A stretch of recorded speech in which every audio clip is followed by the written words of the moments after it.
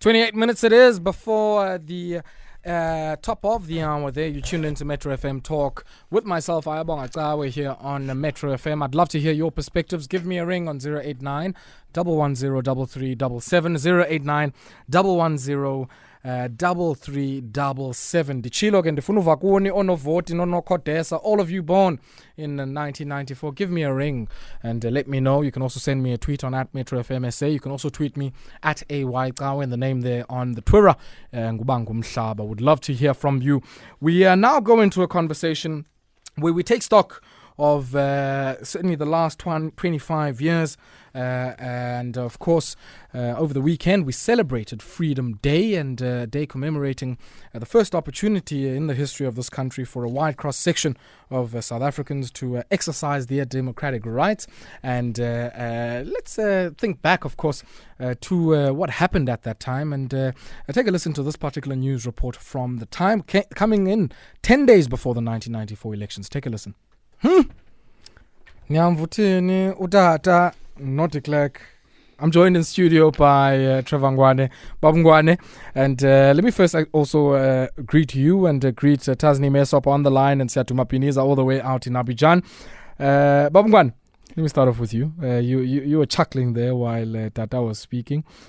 Interesting, of course, that the report speaks to the fact that very few people have water, electricity, and by the sound of things, I mean, not much has changed in the last 25 years. Yeah, well, some things have changed. I mean, like we're now going for an election. Remember, under apartheid, black people were not allowed to vote. I think there is a degree of freedom of expression, which is why I can, talk my mind tonight. Yeah, so there have been advances, and I think those advances are because of the struggles of ordinary people, of the working class, of the poor. Of course, they raised Tata Mandela as the symbol, as the leader, but I think largely those struggles were by ordinary people, the youth of 1976 in Sharpeville, etc. So things have changed, but certainly, having no water, living in a shack, can actually jade your view of freedom. So I think for the majority of people, they are not celebrating 25 years. When they think of freedom, they think of what they have not won rather than what they've gained. Tasneem, let me bring you in here. And would you share the sentiment that Trevor is making, that many people living in shacks and living in the rural areas without access to some of the services that many of us take for granted would probably have a jaded view of their freedom? Yeah, evening, Ayabonga, and to your listeners also. Definitely, I think so. I think what we've seen is a general trend towards a lot of disillusionment with South African democracy 25 years in. And I think we're seeing this in the lead up to elections. We're seeing it in conversations that we have every day. And certainly there is that sense that a lot, and as you said when you opened the show, doesn't seem like much has changed. So although we can point to those, civil and political rights, we can point to a few policies here and there of the ruling party and of government that have made lives better, made people's lives better, in the general sense is of disillusionment, in my opinion. And I mean, is that an impatient sense? Because, somebody was saying to me over the weekend, Taz, that, 25 years in the life of a person is a very, very a long time. But in the life of a nation, I mean, it, pales in significance. I mean, is it, though, a short period of time? I mean, if you compare that, as some have done, which I don't necessarily agree with, but, the comparison is made between the number of years that we had apartheid for and, compare that to now 25 years of democracy. I mean, that's one of the ways that people used to compare how quickly it is to socially engineer certain things. So I think that's a bit unfair, but at the same time, I think that we can expect that 25 years in, certain things would have changed pretty drastically for the better, right? And for us to still be talking about a really sky-high unemployment rate, to still be talking about poverty, to still be talking about informal settlements in very much the same ways is what leads to this kind of idea that things are not happening fast enough. And I tend to agree. It's not unreasonable to say that in 25 years we should be able to point to some really major changes in people's lives. Yeah. Let me bring in Siatuma Biniza here, director at Political Economy Southern Africa. Many people here would say that that it's an indication. It's not something you couldn't have gotten maybe a passport from the Puerto regime, say 30 years ago to go Ulkenget and go to West Africa. But I guess from an economic perspective, which is really what in many instances this is about, the Guinean revolution, Amilcar Cabral says people, are not fighting for ideas or anything that's in anyone's head. They're fighting to win material benefits, and some of those material benefits are directly related, or access to them directly related to the performance of the economy. What do you make of the performance of the South African economy in the last 25 years in responding to, I guess, some of the historic injustices that we've seen? Yes, just to pick up, I think, definitely you hit the nail on the head there in terms of, despite the political transformation and changes that happened in South Africa, legal and otherwise, that opened up the space and reintegrated the black majority into the political space, we still are, by and large, to a large extent, excluded economically speaking.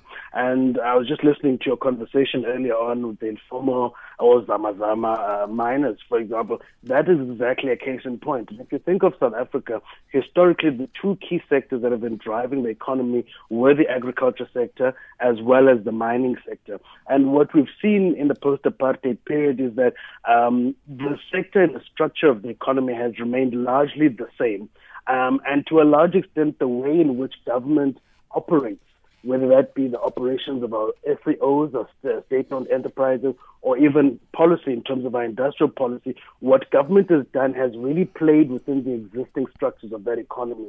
So when we talk about supporting the informal sector, there's very little that happens in that regard. But at the same time, the government continues to support the large industrial sector, such as the automotive, to the tune of up to 23 billion per year. And I think this is also echoed in other areas of policy in terms of our monetary policy. The long discussion about nationalization of our banks, including the Reserve Bank, is not necessarily an issue about who owns the bank.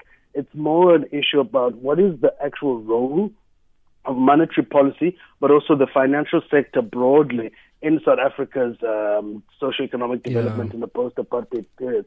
And what we've seen is that where government has failed in policy, private sector in terms of capital and money has also worked to maintain these inequalities at the detriment of the black majority, whether that be through these scams. We come across these 99 rand scams. Let's pause there slightly, Sia. Let's pause there slightly. You need to take a spot break quickly. No spot break formed against us shall prosper, and we're trying to, get our way around those spot breaks. Sia, you were making the point certainly about this unchanged structure of the economy and how it's really made people sitting ducks for many of these tricksters and all manner of scams that are seen as get rich quick, really playing into the desperation of many people from a material perspective. Yes, definitely. And so what the government now is trying to do, and is playing quite a catch-up game, is that it's trying now to regulate how the economy operates. But obviously, as we've seen with the case of our competition policy, the current precepts and the law and the way we operate is not enough to open up the space and reduce the barriers to entry and allow smaller players to join the economy or informal sector to also participate, because the economy is very formalized. And then on the side of regulating the financial sector, it's very difficult space to navigate in terms of telling people what to do with their accumulated capital, as we've seen in terms of allocative assets, as the policy of the ANC is trying to go in that direction, but also the movement in the discourse to try and expand the mandate of the Reserve Bank beyond just price stability, in order to also take into account unemployment, etc., to open up the space for economic participation of the black majority. So I think overall, that is just the sense I get of the economy. Yeah. The structure hasn't changed. Black majority still remains largely excluded. And, the challenge of this thing is that it's a moving target. And it's also very difficult now to rein in our domestic capital so that it contributes towards our socio-economic development. I'm in conversation with Siatuma Biniza from Political Economy Southern Africa and Tasneem Essop from Wits University and Dr. Trevor Ngwane from the University of Johannesburg, and also an activist in his own right. And I guess I'm speaking to all activists. All three of you are certainly activists in your own right. And Dr. Trevor, certainly the point that Sia's making from the perspective of the expectations that people would have had in 1994 versus what indeed unfolded. And I think of the moment, certainly in the 2000s, when many of the sort of social movements emerged, treatment action campaigns, struggles around public services, many of which, you were intimately involved in. What I guess was the sentiment at that time? Were people saying, look, we managed to achieve the political breakthrough in 1994, but in the absence of being able to turn the lights on, switch on a tap and have some water coming out, or much of that freedom then becomes quite empty? Yeah, at the time, there was a very great sense of betrayal. Because remember, when the ANC took over, Mandela was, fronting the election campaign, and he was talking about jobs for all, water for all, houses for all, a better life for all. But after 2 years in government, the ANC changed its policy away from what was called the Reconstruction and Development Program and adopted a pro-big business policy, GEAR. So the social movements emerged, contesting this turnaround. Remember, GEAR came with privatization, which meant that instead of water for all, it was going to be water for only those who can afford to pay. And also, during the struggle against apartheid, the people in the townships, especially in Soweto, they had won, through struggle, free water, free electricity. So now when the ANC took over, instead of that continuing, the ANC started making them to pay. Indeed, Mandela came with a program called Masakane, teaching people to pay. And there was all this talk about a so-called culture of entitlement. Yeah. But free people are entitled to the basics in life. So the social movements emerged out of a sense of frustration and a sense of the ANC has betrayed us. Tasneem, when you look at some of those early movements and the breakthroughs that we've seen, I mean, South Africa now has the largest, universal treatment program for HIV and AIDS. On the back of some of those struggles, what are some of the other ones that you would think of? Even the notion of free education and the effective ban on labor brokers has also been an outcome of many struggles that we've seen in the post-apartheid period that I guess remind all of us, that democracy is not a moment or an event, but actually a journey.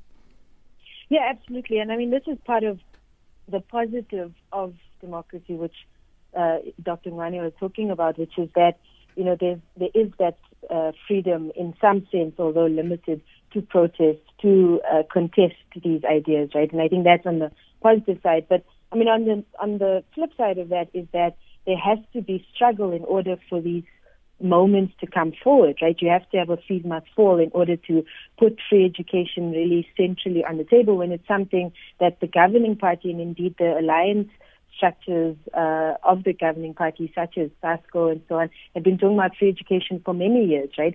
So when you have that context, why is it that you need a mass movement to then bring this, to the center of your discussions in government and to your center of talking about higher education policy and the future of higher education, right?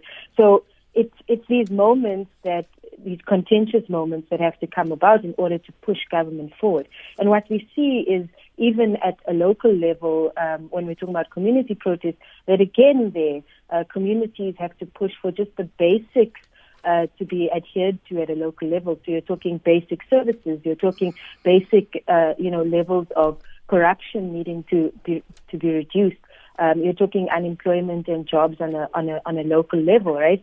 So even on the local level, you have these pushes, this pushback from people needing to demand against the government of the day what is required. So I think the contentious moments for me, the moments of protest, are extremely important in understanding what's happened in the last 25 years of democracy, right? And how people have really contested the meanings of democracy and the limits of it. What meaning, Tasneem, do we make of, the widespread nature of those kind of protests. You listen to any traffic report every single morning, and you are going to hear about one road or the other that is closed off due to protest action. What does that mean about local politics, about local organization, and in particular about the responsiveness of the state where people are, which is at a local level? Well, I mean, I think it's quite telling that this appears in the traffic report, and that's the kind of reporting that we often see about localized and community protests. Look, I think that it's complicated, right? Community protests are complicated in one sense for me, in that they are often very closely tied to the ANC. And the ANC at a local level is often the force that's mobilizing community protests. And I think we saw this most recently with the Alexandra protests and others that sprang up in Gauteng just this month, right? So I think that adds a bit of complication to it. But nonetheless, there are always people rising up, in communities. There's always this unrest at a local level around these issues. And I think what it definitely shows us is that people are unhappy with what is happening at a local level. That goes without saying, right? But it also shows us that the ways in which government responds to this needs to really be rethought, and how that relationship plays out. In terms of every community protest that happens, that really there's this lack of consistency and structural changes in terms of how things are run at a local government level. Yeah. Dr. Ngwane, let me bring you back in here. We're probably going to our fifth president. And I understand it's, I think, sixth administration that's coming up after May. 6 administrations in and 5 presidents in. Just your assessment of the different administrations, what legacies they've left, and more importantly, I guess, what the key moments in some of those were. And see, I'll also get on the same question some of your views as well. Dr. Ngwane. Yeah, the first one was the dream and the idealism of Nelson Mandela when he took over power. And then the great moment was when the ANC moved away from the pro-poor, pro-working class policies of RDP and turned to GIE, pro-big business. And then came in Thabo Mbeki, who made it clear. He said, maybe you should just call me a Thatcherite. So he was pushing neoliberal policies. And then after that, there was a lot of dissatisfaction with Thabo Mbeki's policies. And then Jacob Zuma came in on a populist ticket, saying that he's going to give the government back to the people and deliver to the needs of the people. But we found out that actually he's just a tool for the self-enriching bourgeoisie inside the ANC. So that was decisive. And then lastly was the coming in of Cyril Ramaphosa, who unfortunately is a billionaire capitalist. So he's, Unfortunately for us or him? Unfortunately for the working class, because it means that his view of life is from the point of view of the rich. And in fact, if you look around big business, the white middle class, even parts of the black middle class, they think that Ramaphosa can solve things. I think with Ramaphosa, the best thing about him is that he's not Zuma. So Zuma was so bad that, anything. But in any case, Ramaphosa is clearly saying the first thing he did was to raise VAT. So Ramaphosa is clearly saying that he's going to push a pro-big business agenda. So this is where we are now. Okay. Now, the last point, which is a bit sad, is all this state capture corruption story. So this is really demoralizing the masses. People are now feeling that this government, the people we put in power, are not there to take care of our interests. They are only there to make themselves rich. So there is now loss of hope, loss of trust. And it's hard to move forward without hope. Sia? Yeah, for me, it's mainly around the coordination. I think what sticks out for me throughout these different administrations and the presidents we've had is there hasn't been a very strongly committed and coordinated effort on the part of government. I think that's what strikes it very different from the apartheid regimes. The apartheid regimes came, it was, the Group Areas Act, it was a bunch of legislation, it was the shock system, it was all-encompassing. You move people out of livelihoods, you destroy people's livelihoods, you generate, a new class of Afrikaner middle class using the state apparatus. And I'm not seeing that coming through with the ANC-led administration. because of either state capture, misdirecting state funds that are meant to create or build a black middle class into the private pockets of individuals. On the other hand, our policy has not been very coordinated. On the one hand, you've got government that is trying heavily to invest in the economy in terms of public infrastructure, etc. At the same time, there's the fiscal policy that is driven by consolidation, whilst on the other hand, you've got monetary policy focusing squarely on price stability. When, the whole system of policy don't necessarily reinforce themselves in the way in which the apartheid system and state machinery operated. And I think that is one of the biggest downfalls, is that in as much as we can make some of progress and milestones in achieving free education, for example, and achieving a minimum wage, etc., the target is continuously moving, and we're making very minimal or symptomatic achievements to deal with issues when, in fact, the target is already moved. Sure. By the time you start to get a policy on black industrialists, capital is in control and they're investing in the rest of the continent, not investing in the real sector, in the economy, solving the economy of jobs.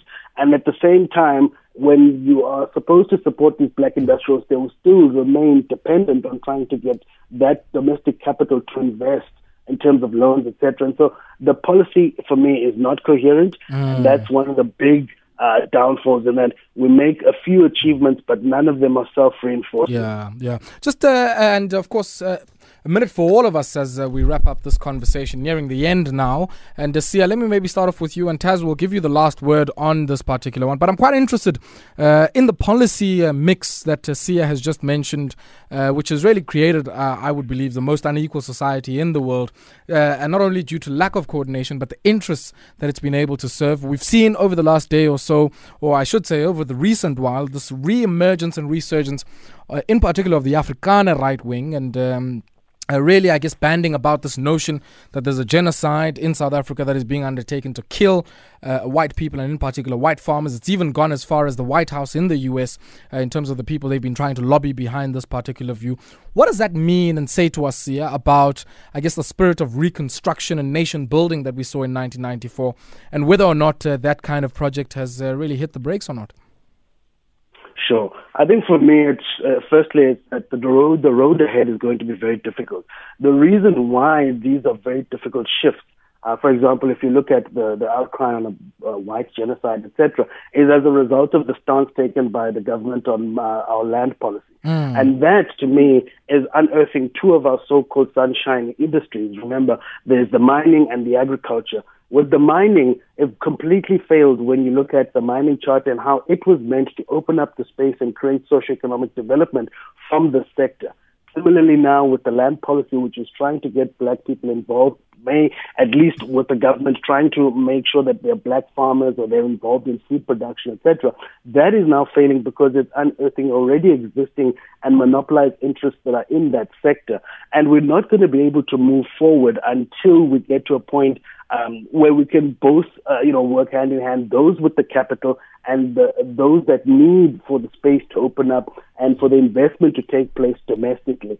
I definitely think that we've got a difficult job ahead of us, but these that we're seeing, the outcries, etc., are as a result of this and the need, actually, to open up the space. What's alarming for me is when you look at the world globally, there's this rising talk of socioeconomic justice or economic justice.